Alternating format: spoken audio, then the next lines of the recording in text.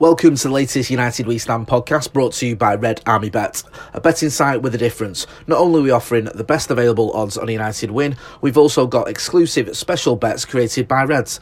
And as we share half our net profits with the United supporters community, no matter what, the fans can always end up winning. Check out our website, redarmybet.com, or download the app, Red Army Bet, about fans, by fans, for fans.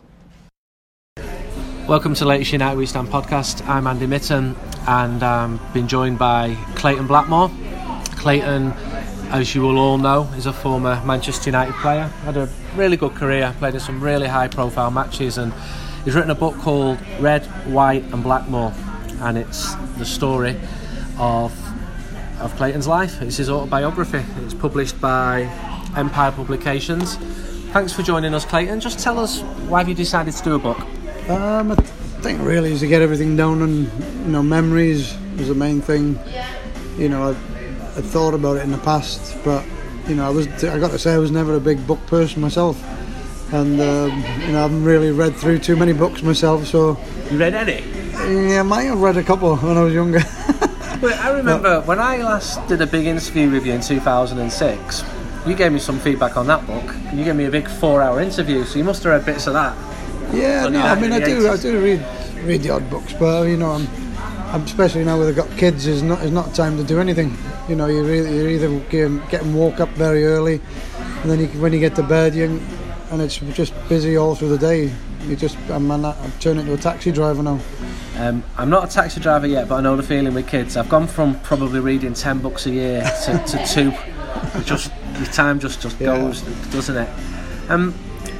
I remember interviewing you for that 80s book, and there were bigger names than you in the book, lads like Robbo, and I don't know why I interviewed you, but I did. But you really surprised me, because I'd read interviews with you in the past, but you said something that stands with me to this day. You said you've never told your parents that you love them. Yeah, I mean, I think it's the old day. In the old days, I think it was. I mean, even with my dad, I'm actually, like you said, I've still not said I loved him yet. But so 12 years on from saying that you're probably going to have to do I've this. actually given him a big cuddle and all that, which I've never done before. We usually just shake hands. It's like an embarrassing handshake, and it's weird. Is this a working class British thing? Is it? Well, where does it come from? Because in the Mediterranean, my dad's English, I'm Welsh. The men kiss each other, I know. Yeah, but that's easier, I think. But it's a weird one. I don't know. I think it's the way because he never did it to me. I know he loves me and I love it. He probably knows I love him, but we've never really said it to each other. And my mum as well. Yeah. And my mum's told me, but I've not told her. It's like a naughty word. It's weird. It shouldn't be though, but it's not. No, it's not. It's a bit embarrassing, really, that I can't say it. So I will do. Yeah, before we next do an interview, you must promise. Yeah, I'll do it. I'm going to do it next time I see them. You're going to say to them. They're going to be surprised, aren't they? Yeah, they will do. It's a couple of decades since you stopped playing. How do you look back at that big part of your life, that chapter in your life when you were a professional footballer at Manchester United, at Middlesbrough? I think the main thing for me, obviously being at United, was very lucky to be at a club with so many top players. And I played a lot of games, and it was great to play alongside so many top players. And in the end we ended up winning quite a few trophies, which was the main thing. As a kid I grew up winning all the time, and obviously at United, it's built into you to win. You have to win. I think in these days the game's changed a little bit, and it's more about how you play the game. And for me, it's always been played a certain way, especially English football. I think English football's lost its identification just because of Barcelona play, a lot of short passes, and it don't seem like you're going anywhere. But they do have Messi playing for them, but a lot of clubs do that. I know there's a lot of European managers over here, but we seem to have lost the 4-4-2 system and the hard working rate when you don't have the ball. I mean, I think it's not coincidence for me that Leicester City won the league playing 4-4-2. I think if they play any other system, they don't win it because they weren't that good a team. They had a couple of Mahrez for me is world class, but the rest of them are good players. They weren't great players. and from to go all the way and win the league, you know, I think it says something about the system. So you had a pretty working class upbringing in Neath, quite close to Swansea. You moved up to Manchester. You were put into Diggs as a young lad. You were in a very, very good youth system. I mean, everyone knows the class of '92, but your youth team were brilliant, weren't they? Is that where the winning mentality came from? And who was in it? You had Mark Hughes, you had Norman Whiteside. Yeah, you don't have to go much further than that, do you? I mean, but 3 players to all establish themselves in the first team. Well, I mean, you say 3, there was a couple of Salford lads as well. Mark Dempsey and Billy Garton played. Andy Hill went on, he went to play for City. He did, yeah. Graham Ogg obviously played in the first team as well against Maradona. I mean, Billy played 50 games. Yeah, he did. Graham Ogg. No, we had a team full. I mean, I'll tell you now, we'll have beat the '92 team. Yeah. Because I think was Giggsy in that '92 team. Yeah. He's the only one who could have probably given us big problems, I think. Really? Yeah. You were that good? What, pardon? You were that good? Team, yeah, we were a tough team. That was a tough. We had Lawrence Pearson. He was 6'1". Where did he play? He didn't play at United, but he went to Antwerp, but he was 6'1", and he had a great left foot on him, and we were a tough team. And then Eric Harrison was your boss. Yeah, he used to drilling it into you. Yeah, Brian Whitehouse passed away last year. Yeah, I know, it was sad. I mean, I think out of everybody who was at the club, I probably learnt more from Brian Whitehouse than anybody. You know, he had us doing disguised running. And I look back at it now and I'm thinking we learned a lot from, you know, making different runs in the penalty box in the we thought they were silly little training sessions where you're running the length of the pitch, but it was obviously getting you fitter with the running, and then at the end of it you're having to make runs near post, far post, in the middle of the box, so you're all going in, you know, certain areas, so the ball is somebody in every area really of the goal mouth, and they don't do that now.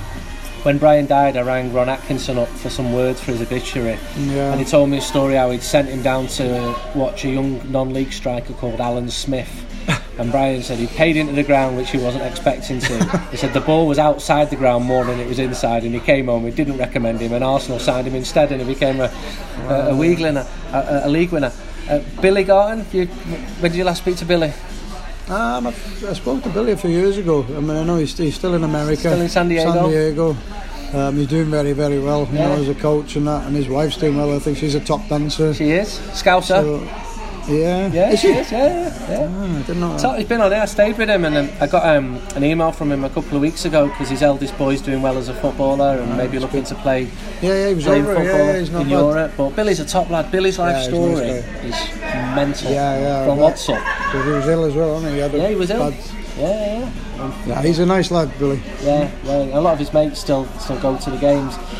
What do you look back as being your highlights as a Manchester United player? And I've got some questions coming up from United We Stand readers, but if you had to pick out a few moments from your career, I think you've always got to go for what you win. Yeah. You know, and obviously winning, you actually won the Premier League somewhere down the line. Very disappointed in '91. You know, it's in the book as well. You know that. You know, after 21 games into the season, we were 42 goals to the good top of the league. We'd beaten Leeds 3 times in the cups and in the league, and we actually, I think we changed the shape of the team a bit. We went 4-5-1, and we scored 21 goals in the next 21 games. You know, it's half the goals. So I mean, I think that tells you a lot about how, you know, when you play one up front, you need people to get past that. The centre forward, when they need to make runs when the ball's not there, and it's, you know, for me it's not. I mean, we play that way now, and I just don't like one up front. I don't think you can get enough possession up, you know, around the box. You don't work the centre halves enough. You don't tire them out. I mean, for me they're the least fittest on the pitch, because when they play on a Saturday they don't have to run anywhere. If you watch a game, centre halves very rarely have to run anywhere, and these days they're only marking one.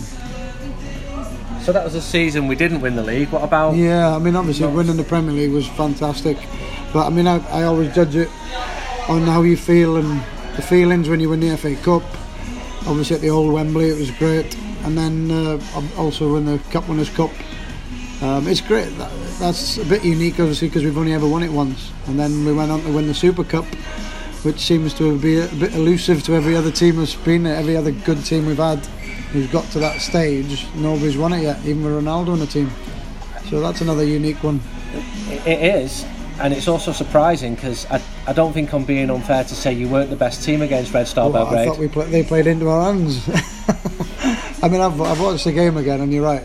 I mean, Savicevic still, I think he's up there. A lot of people won't even know him. Yeah. But what a fantastic player he was. He went to AC Milan after that season, I think, and they built a team around him, and they won the Champions League. But on the day, yeah, they were better than us.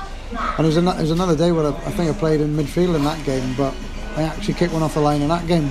I watched the game back, and I've made a really good run, and it just proves, you should never give up. And I just kept running, and I got back, and they looked like they were going to get a shot off, and it wasn't a great shot. It ended up being a header, and if I hadn't run back, it wouldn't have been cleared off the line, and we'd have lost. We might not have lost, but we'd have been 1-0 down. Were you taking that seriously that night? Of course, you take that. I mean, look, I'll give you 2 points then. The fans weren't really, because there was only 20,000 there. That was a shocking attendance. Yeah. And it'd be different now if it was. It would be totally different.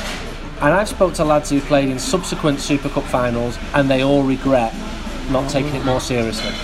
Well, I mean, I can't believe people don't take games seriously. I mean, I don't know whether it's the way you brought up. I mean, obviously we've come through the ranks, and I think the boys are the same. Billy, all the local lads as well. I think it means a bit more. And every game we played in as kids, even Formby, wherever you played, you're playing against lads who stand on the cop end, and they want to snap you in half. You're there to win games. That's the old Lancashire League. Yeah, the old Lancashire League, and the A team and the B team. Every game that doesn't happen now. It just doesn't happen now, does it? I mean, they need to change the system's wrong. The Premier League, where they put loads of money into it, they've changed too many things. Like the reserve team should be the reserve team. So you should be able to play as many overage players. That's what I learnt. My apprenticeship wasn't at 16, 17, 18. It was around 18, 19 when I got into the reserves, and I'm playing with first team players. You'd have 6 or 7 reserve first team players in each team. So you mentioned Formby here. A lot of listeners won't know what the story is here, but United's youth teams used to play against fully fledged open age teams. Formby is close to Liverpool. United's young lads would play against teams like Marine, Kirby.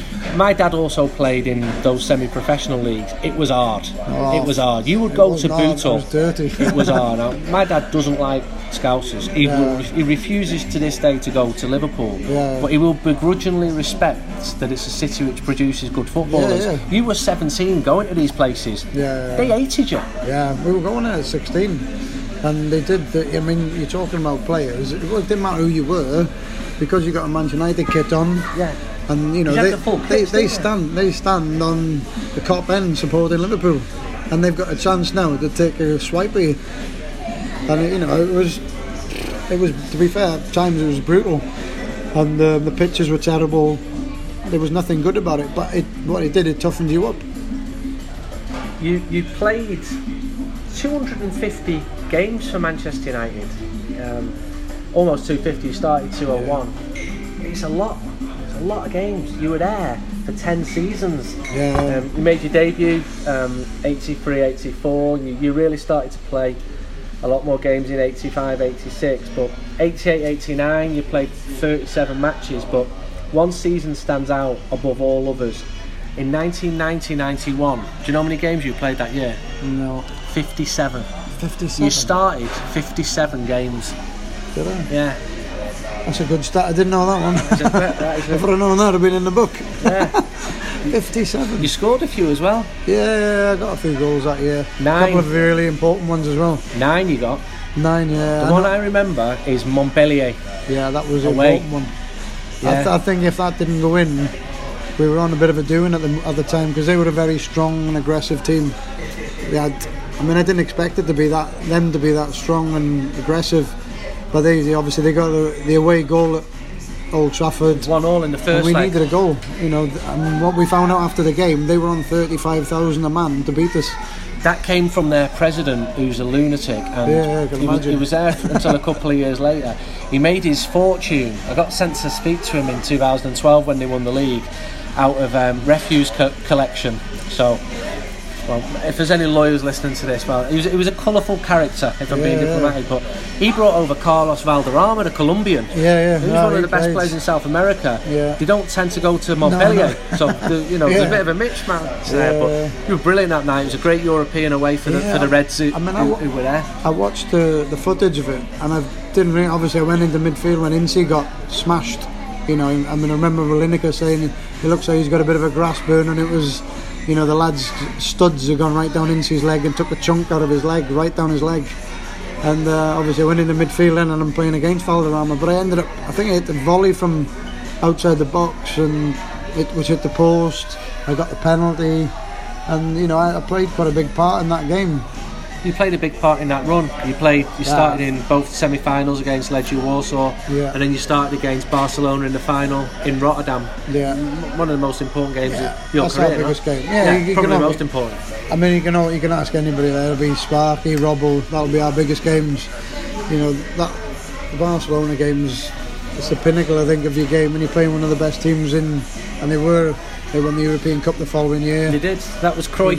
That was Johan Cruyff's dream team. They had top players. But I mean, I watched the game over again, and I think that's the difference between us, the team at the moment. We're not working as hard when we haven't got the ball. If you watch us when we haven't got the ball in that game, every player was running their socks off trying to get back behind the ball and then tackling for the ball to get the ball back. And it's, for me, that's one of the idea of English football, which is missing from some teams. Some teams are doing it. Spurs, for me, I think they've been doing it for the last 2 or 3 years, and they've been one of our best teams in the Premier League. Do you sell online? eBay, Amazon, Magento? Then you need ShipStation. It's the fast and easy way to manage and dispatch your orders, all from one place. You can use ShipStation to compare rates from top couriers, including Royal Mail, FedEx, DHL and UPS. And whether you have one or hundreds of orders, ShipStation can make it easy to batch and print labels so that you can get your orders out quickly and keep your customers happy. Now you can try ShipStation free for 30 days, plus get a special bonus when you use the promotion code UWS. To get this special promotion code, just visit ShipStation.com, click on the microphone at the top of the homepage and type in UWS. That's ShipStation.com. Then enter the promotion code UWS. ShipStation.com. Make ship happen. That game in Rotterdam, 26,000 United fans singing in the rain. We interviewed Paul Ince last year. He said he shit himself. He said he didn't normally do nerves. But as the game started, he shit himself. He said, I've just overcome by, this is Barcelona, and there's Johan Cruyff. And Robbo pulled him after 5 or 10 minutes and said, just calm down, be yourself. and he needed that. But truly great night, wasn't it? Yeah, it was brilliant. Like you say, it was a bit more special with Cruyff being there because he was such a legend of the game. He's one of the ones who brought all the tricks and all that to the World Cup years ago. And it was just fantastic. And I don't know what the stat was, but I'd love to know the stats on how many shots they had a goal. Because I don't think it was many. Okay. Got some questions from United We Stand readers. The first one from Breward. Question for Clayton. Do you think you should have played more games for MUFC? And if so, who should have been dropped more to let you in the team? Well, there was one game. More with Ron, I think. Yeah. The gaffer played me more than Ron was more. He liked his name players. I remember we had a start of the season where I think I hit the crossbar in 3 games from 25 yards, and if they'd have gone in, we'd have won the games. They've hit the bar, and we've ended up losing the 3 games. And I've then got dropped, and I thought I played really well in the games. And I got dropped for Robbo, obviously, which is, Big Ron says, we're bringing the captain in, we've had a bad start, it's going to lift everybody. And I'm just nodding my head going, yeah, you're right. And I'm thinking, no, I should be going, no, drop somebody else. I remember Strack passed the ball to me 10 yards away in the Charlton game. And I'm like, he's missed me, and I'm thinking, how's he done that? I'm like, thinking if anybody should be dropped, they should be dropping Strack, because some of the lads didn't play that well in the games.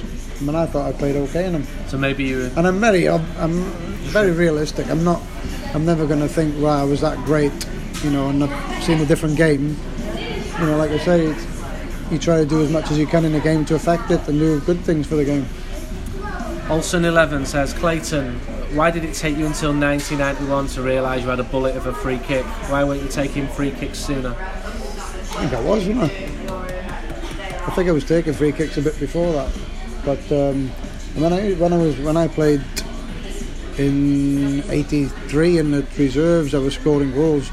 I think I scored 44 goals in the reserves in 170 reserve games. And there's your apprenticeship. And I mean, I could go back. I think Robert mentioned it the other week, where we played in the A-team game. Robert played like a 200-odd first-team game. He's captain of England, captain of United, and he's now playing in an A-team game against City. I played with him in the same game. And that's what we did in those games to get your match fitness. Now, if you're in the first team, you don't play games. You just play first team games, or you try to get your fitness with the fitness coaches on the football pitch, training pitch. Sorry. Redline says, what did you think of the Sunbed nickname given to you? Did any of your teammates use it? No, it's weird. No, nobody really called me the Sunbed as the teammates.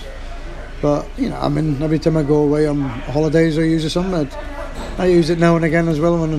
Whenever I picked up an injury over here, I used to use it. The ones you shouldn't use because they're bad for you. I've not used them for years, and I still get. Everybody calls me now. They say, "Oh, you still got your tan?" And I goes, "Yeah, it's just natural." And next one is, talk us through your clearance off the line in the last minute of the Cup Winners' Cup final from Koeman's shot. Yeah, well, obviously you just see danger, and I think that's the big thing. Brucey lost the ball, and straight away the alarm bells go, and all you're trying to do is get back behind the ball, which the team had been doing that all game. And for the first time we got caught out, the ball came back, and obviously he put it past Les, but I just got back in the right position luckily, and cleared it off the line. Another question from a reader, Paul Taylor. Looking back at 80s footballers, what was worse, the perms or the clothes? Clothes. Yeah. And the perms. Yeah. Can you remember getting in United's first team and buying items of clothing which now you'd look back? I think the perms came from fucking Liverpool. Yeah. The Scousers, they were doing it, wasn't it? It was all them lot were doing it. Yeah. McDermott and all them Souness, they all the curly perms. And yeah, I had my auntie's a hairdresser, so I was always going to have a go on her. So yeah, it was. The clothes were a bit dodgy as well. Loud. We always thought Loud was good. Yeah. We were wrong. What was your first impressions of Sir Alex Ferguson when he walked into the dressing room in November 1986? I think it's just optimistic of what he was going to be like as a person, as a manager, and what he wanted and all that. Obviously, everybody wants to win games, but it's how you go about it. And I think he's a fair man, and that's all that's all you want from your manager. Is that he's fair with you, and you get the respect of him, and he gets the respect of you then. Were you starting to see that he was a man who could restore United to greatness? Could you see season after season he was bringing players in? Yeah, I mean, we were getting better all the time. I mean, the biggest problem for me was the pitch. I mean, I got to say at the time I didn't know. Yeah. But looking back now, poor, wasn't I can see a massive, because I've played in so many good Man United teams, down to people like with Frank Stapleton's and them. And you're wondering why. You're always trying to figure out why we didn't win the league and all that. And I mean, when Pallister came in, it made me think, Pally's 6'4". There's only Gordon McQueen who was that size, and it made playing the smaller teams easier because he's heading balls away. He's clearing his lines, and I think he was a key factor in it all. A big centre half who can see the ball off. And because those were the games we were losing, the football games against the top teams, we seemed to do well against Liverpool's and all them. That Old Trafford pitch, it had a big camber in the middle. It came up. Camber, a big sand pit. Yeah, and shocking. And from November onwards, Keith Fane was the groundsman. And Keith Kent. Keith Kent, that's it. Sorry. Yeah, Keith Fane was the music man. Sorry, Keith. Same thing. Gosh, they're both doing the same job. They're two names. Yeah, I've not heard of them for ages. But after the November, was shocking. What he did, because it got so much rain in it, he thought sanding it. I don't know whether he was a greenkeeper before, but he thought putting sand in it would drain, which it did. But then you've got no root. The root of the grass just used to. I remember Mark Hughes at the start of the season just picking a piece of grass out of the pitch, and it just came out like if you're on the beach and you pick some grass out of the sand, that's what it was like. I'm thinking November, December, the pitch is terrible. It was just a sand pit, and then with the rain on top of it, you know, it made it look a bit muddy, which it wasn't. It was just sandy, and it was just. I mean, I've played against a lot of fast wingers who pulled their hamstrings against me, and it wasn't because of me, it was because of the pitch. They're trying to push off, and the sand's giving way under their feet because they're more explosive, and you know where that helped us. But football, we were trying to play football, and the ball's bobbling over your foot, and you're like, you're blaming yourself at the time. And you look back now, and you look at what the players are playing on now. They don't get that problem. You don't even have to look at the ball because you know it's going to stay on the floor and roll. You mentioned fast wingers. Who was the most difficult player that you played against in your time? Well, he could have been one, Savicevic. I always try to stay clear of Ryan Giggs in training as well. Did you? Yeah, Giggs, for me, Giggsy was the hardest one to play against. Why? Because he was so elusive, he was so agile, and he actually had a race with Incy one time, and Incy beat him in the race. But Ryan can run that fast with the ball, and he can change direction at the same pace. It's weird, and that's why Ryan's been so good over 23, 24 years. And for me now, I could guarantee, you know, I could lob him into the first team now, and he'll still look our best player. Yeah. Because he's not put any weight on. He looks fit. I mean, to a year ago when I was coaching when Bengal was there and Ryan was there, we were playing staff matches, and he was unbelievable. He's he's got everything in his head, like myself, you learn everything over the years. I mean, I've played in every position, and you know every different systems as well, and then you have to finish when you know it all. It's weird. Yeah. When you get all the knowledge, you have to stop playing. So in other industries, you accumulate all this wealth, and you get promoted going. and promoted, and at football, you just cut stop. your legs off. But at least you've had a great career. Imagine the lads who've got to a high level and not had a great career. You know, I mean, injuries. You know, we were lucky to steer away from injuries, especially in the time we played, because there was a lot of dodgy tackles flying about at the time. You were playing well into your 40s. You were at Bangor City, no? I mean, that's what I mean.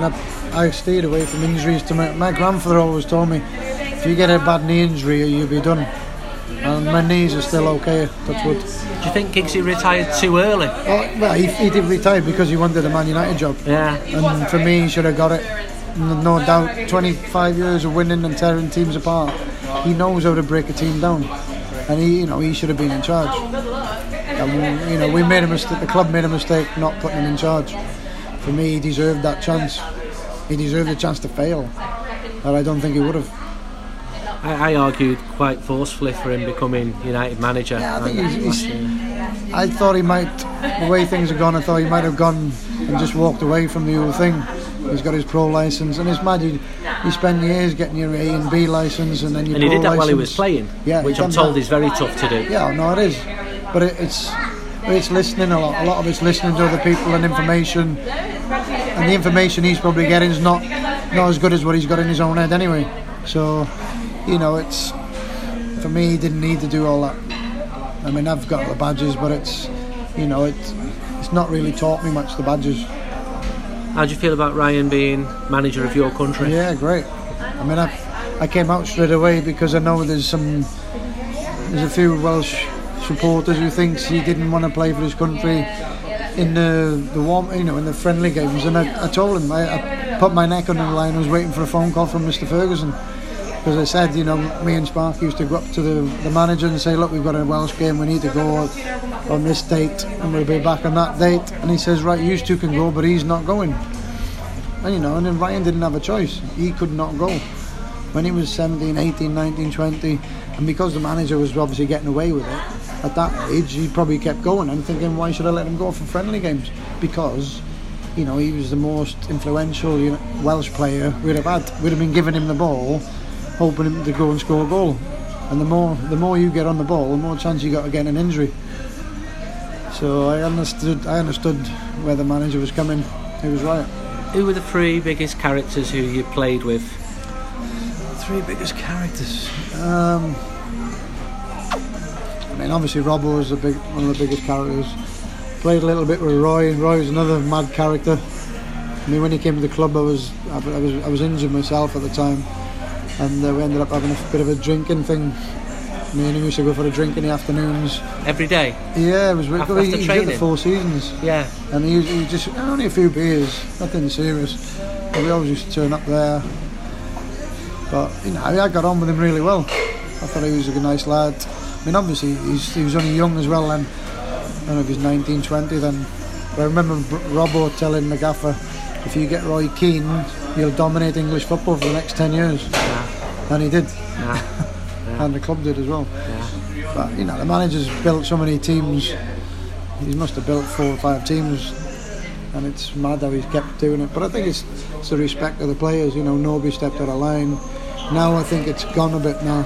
There's a lot of money in the game now. There was a lot of money then, but he still had the respect.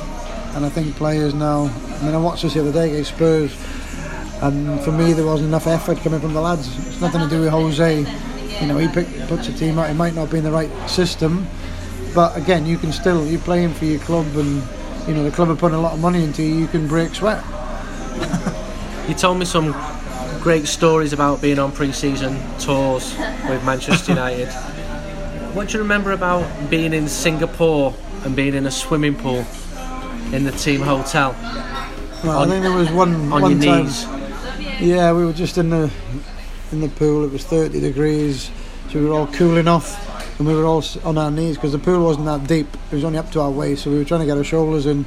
And then Mick Brown, the assistant manager, came bowling over, and he's a bit of a temperamental person anyway, and he has a big jump into the air and doesn't realise it's only up to our waist, and goes straight in and bangs his leg. Obviously hits the bottom really quick, and then he just keels over in agony. And I'm surprised, he's lucky he didn't break any bones or anything there, because he hit so hard and he was in the right state. And then you met some US Marines probably on the same trip in Tokyo, and your teammates put you forward as being the arm wrestling champion. Well, the teammates didn't. We were the arm wrestling team. Me and Mark Hughes. Okay, so you were the best team. Yeah. We'd already sorted that out. How? In fact, in Japan, I just arm wrestled Robbo with my right, and like Robbo says, well, I'm left-handed, so then I had to do left-handed, and we were in a karaoke bar, and I've ended up splitting my tooth.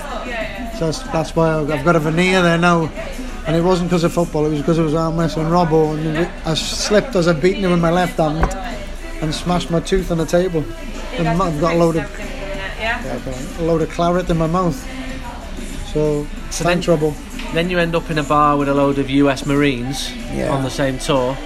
Yeah, it was. You somehow end up with having an arm wrestling competition with them. I don't know how it came about. I don't know how we got around to doing the arm wrestling thing, but we were chatting with them, and then they're a bit bolshy. They were a bit bolshy, the American Marines. They were giving it the old ooh, ooh, ooh. So we ended up arm wrestling them, and we took about 6 of them out, I think, me and Mark Hughes, and then this big black guy came in, and it happened to be my turn, so I was like, oh no. I knew what was coming. I couldn't hold him up.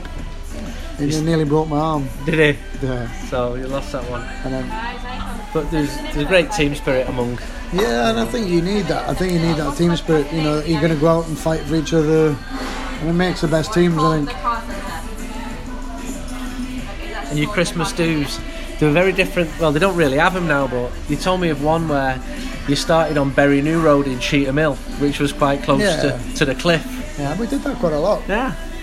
Just down from the Strangeways there, we used to go to there's a pub there. What it was, they had a big screen there with Sky. It was just when Sky had started up, so we used to go in there for 2 or 3 hours, have a few beers, 5 or 6 beers, and then you could walk into town from there. So we'd walk down the town, and then we'd be on Deansgate then for the rest of the day and night and morning. What's the idea if you were walking through Cheetham Mill, the Manchester United first team? Yeah, it was a bit.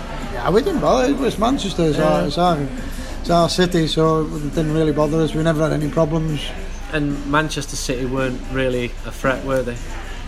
They weren't. The only time they were a threat is when we played them, because it was always a tough game. They're going to raise their game, and there was a lot of draws in that.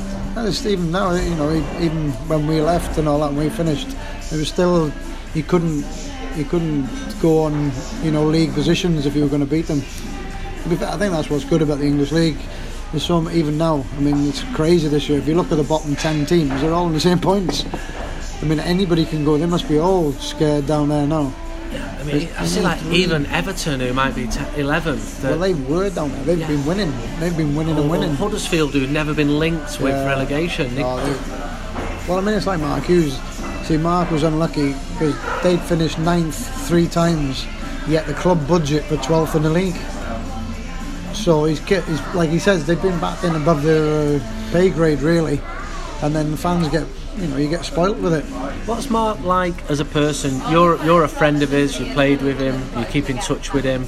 He was a hero for United fans as a player. Yeah. But there's sort of mixed feelings about him as a manager. Maybe there's not. I mean, he was a legend as a player.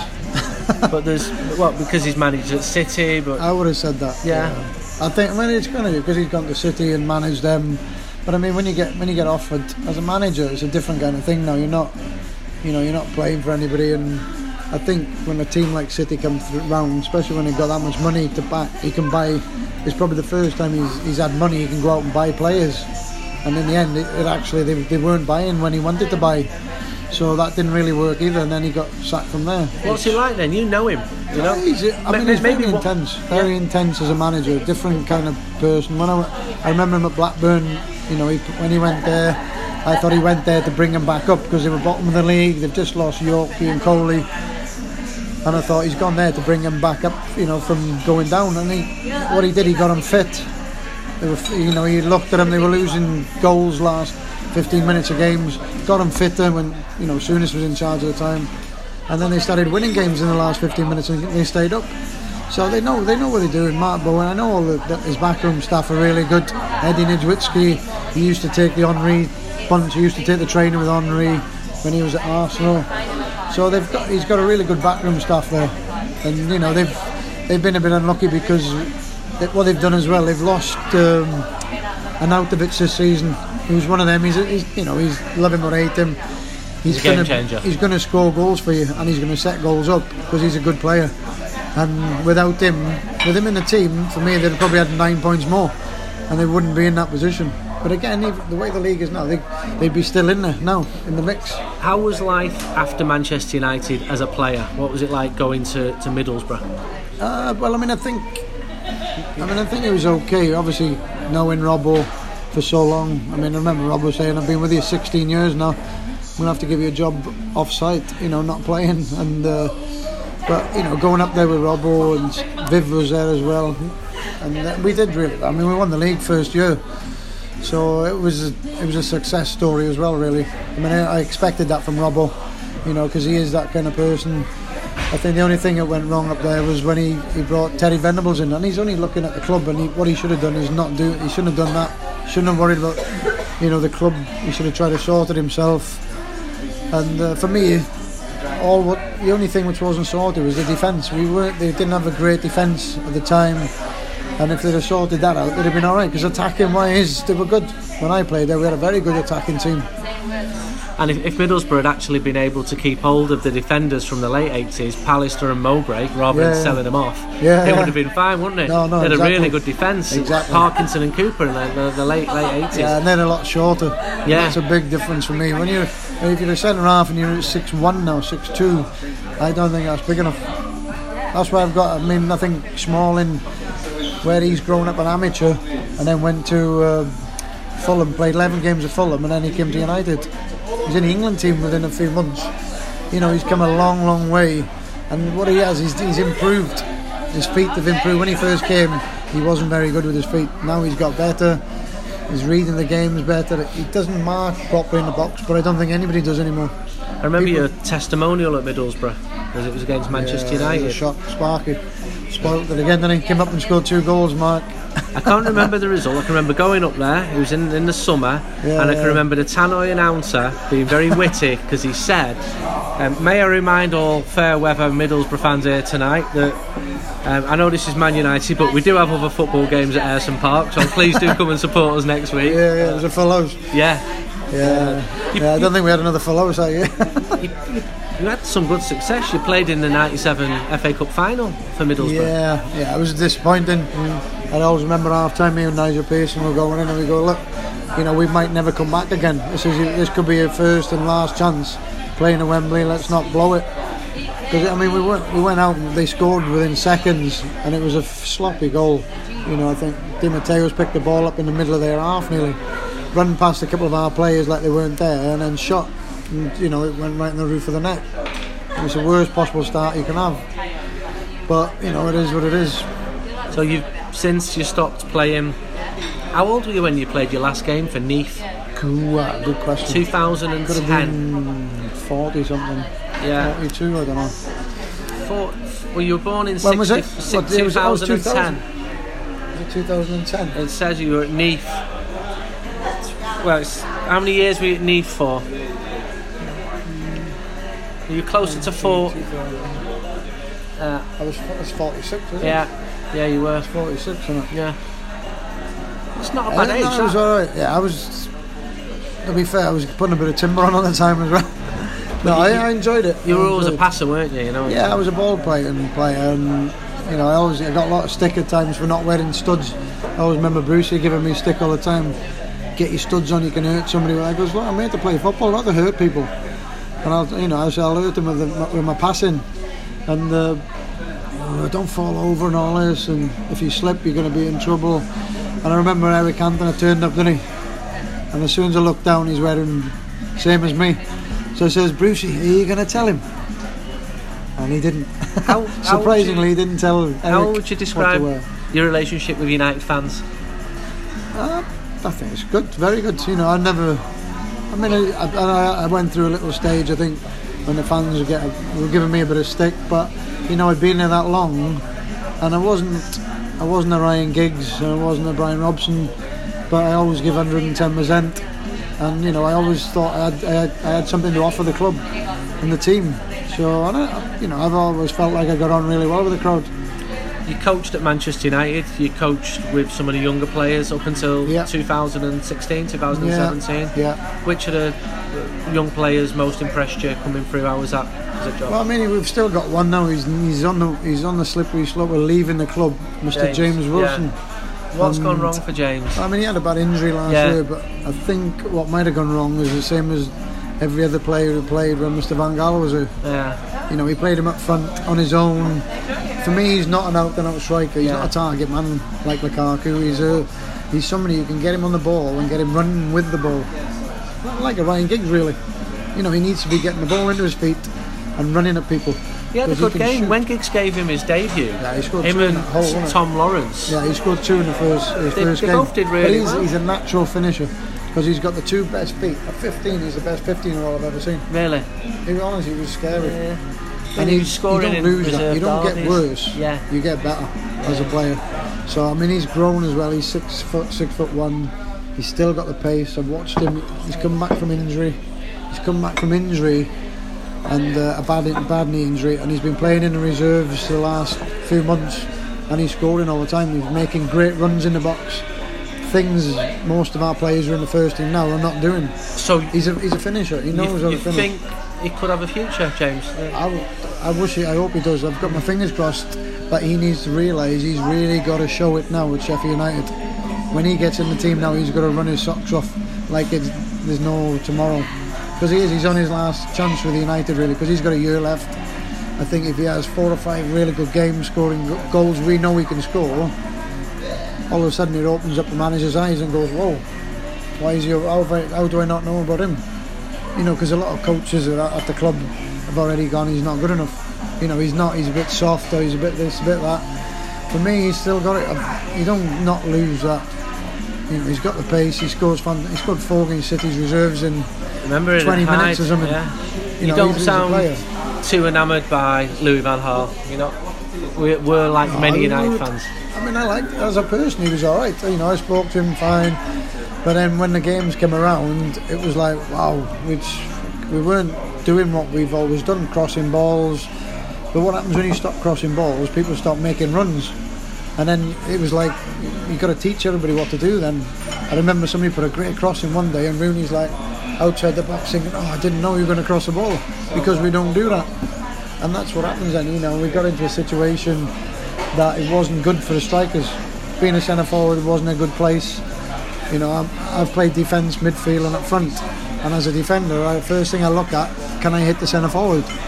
Rooney against two big centre halves, or anybody else up there against two centre halves, 60-yard ball, he's not going to win it. Midfield, 40-yard ball, probably not going to win it. So you can't give it to his feet. Why did it not work out for players like Angel Di Maria? You were there most days. I think because he was too in the field. I mean, I don't know whether we were playing a diamond shape in the middle of midfield, but for me, he had to be further out. He was a left winger or right winger. You know, he's fantastic pace, great left foot in him.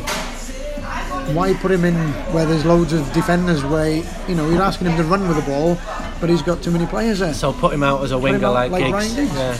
I mean, I always thought, like I said earlier on, that he's the only one I thought could fill Ryan's boots. I didn't think he was ever going to be as good as Ryan, but he had the pace and he fantastic cross. He's a top player. And what about you? What does the future hold for you? You've got your badges now. What are you looking to do now that you've left United? You've got your book out. Well, I mean, I've always been a bit versatile, so I don't know. I mean, everybody's always asked me, would you manage a club? And I wouldn't mind trying to manage a club. I think I've learned a lot from Fergie. Like I say, I think Ryan knows everything he needs to know to be a manager. What sort of level? I think you're only as good as your players. Yeah. So whatever level you put me, that's how good I'll be. Yeah. I'll make them as good as I can make the players. I'll play a certain way to help the players. But the main thing for me, they'll need to be fit. And I think that's, if you look at Warren Joyce, he went to Wigan and the players got him out of there. And I think it was because they had to work hard in training. I had a feeling that might happen. From players, nice, easy, we've gone down a league, gone down another league. You've got a manager coming in now, he's making you work hard in training, and you're not even working hard in the games. That was always going to be a no-no for the players, because it's player power. Too much power? Oh, definitely too much power now. Definitely too much power. A manager's there trying to win games. I mean, if you think he's doing it the wrong way, speak to him. And if it's because you don't want to work hard, you're in the wrong game. Go and play cricket or something, because you don't have to run in that. You've been great. I appreciate your time. Just pick out one moment from your footballing career. Be silly. It's just Barcelona. one Really, moment. Yeah. It's got to be Barca. Yeah. There was a goal against Sheffield Wednesday at Old Trafford, which was it was straight from a corner.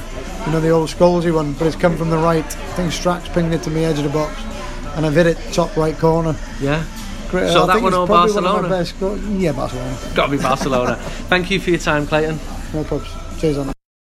Thanks for listening to the latest United We Stand podcast, brought to you by Red Army Bet. We offer the best available odds on a United win, as well as a host of special bets created by Reds.